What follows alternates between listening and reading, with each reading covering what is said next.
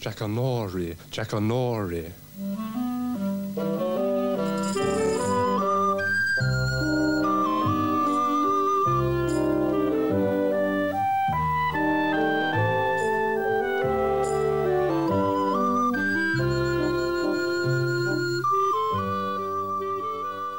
Jackanory.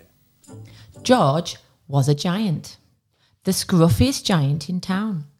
He always wore the same pair of old brown sandals and the same old patched up gown.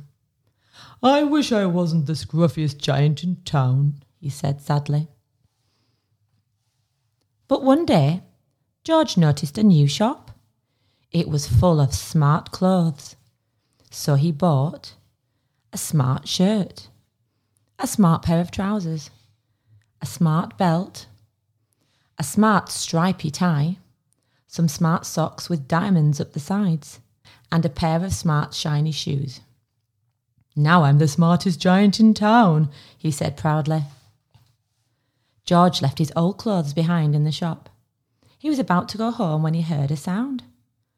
On the pavement stood a giraffe who was sniffling sadly. "What's the matter?" asked George. "It's my neck," said the giraffe. "It's so very long and so very cold. I wish I had a long, warm scarf." "Cheer up," said George, and he took off his stripy tie. "It didn't match my socks anyway," he said, as he wound it round and round the giraffe's neck. It made a wonderful scarf. "Thank you," said the giraffe. As George strode towards home, he sang to himself. "My tie is a scarf for a cold giraffe, but look me up and down. I'm the smartest giant in town." George came to a river. On a boat stood a goat who was bleating loudly. "What's the matter?" asked George. "Me, it's my sail," said the goat. "It blew away in a storm. I wish I had a strong new sail for my boat." "Cheer up," said George, and he took off his new white shirt.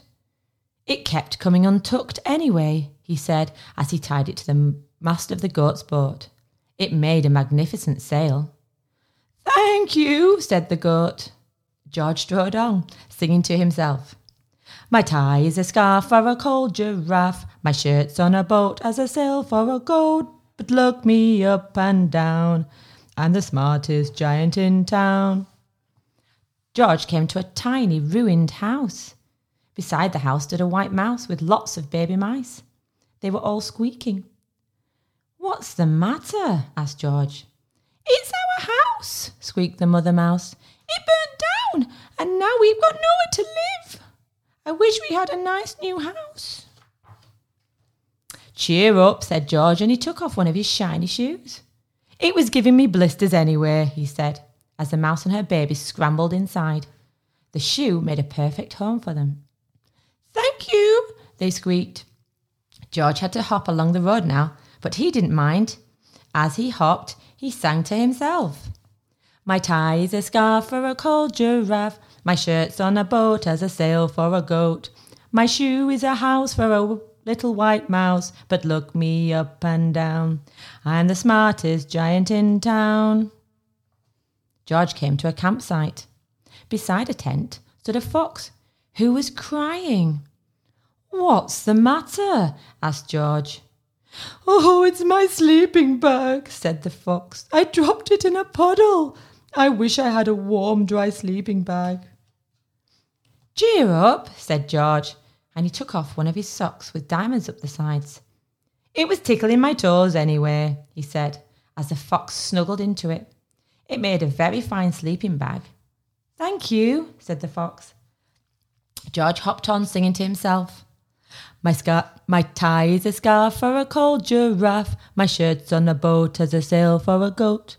My shoe is a house for a little white mouse. One of my socks is a bed for a fox. But look me up and down.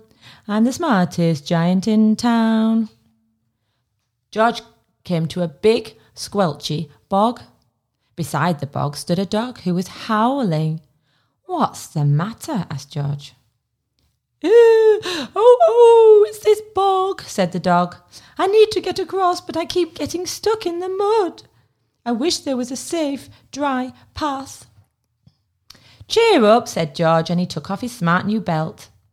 It was squashing my tummy anyway, he said, as he laid it over the bog. It made an excellent path. Thank you, said the dog. The wind started to blow, but George didn't mind. He hopped on singing to himself. My tie is a scarf for a cold giraffe. My shirt's on the boat as a sail for a goat. My shoe is a house for a little white mouse. One of my socks is a bed for a fox. My belt helped a dog who was crossing a bog, but my trousers are falling down. Oh, I'm the coldest giant in town. Suddenly George felt sad and shivery and not at all smart. He stood on one foot and thought, I'll have to go back to the shop and buy some more clothes, he decided. He turned around and hopped all the way back to the shop. But when he got there, it was closed. Oh no, cried George. He sank down onto the doorstep and a tear ran down his nose. He felt as sad as all the animals he had met on his way home. Then, out of the corner of his eye, he saw a bag with something familiar poking out of the top. George took a look closer. My gown, he yelled. My dear old gown and sandals. George put them on. They felt wonderfully comfortable. I'm the cosiest giant in town, he cried, and he danced back home along the road.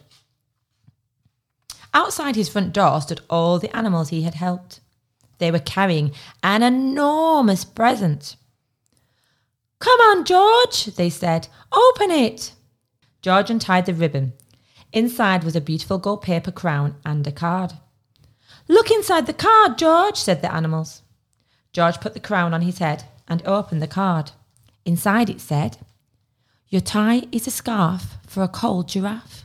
Your shirt's on a boat as a sail for a goat. Your shoe is a house for a little white mouse.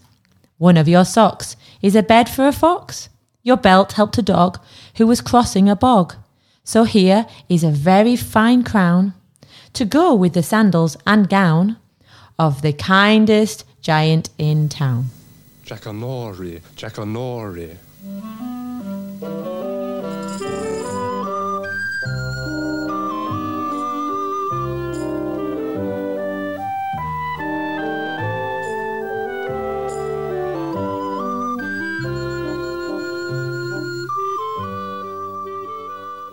Jackanory.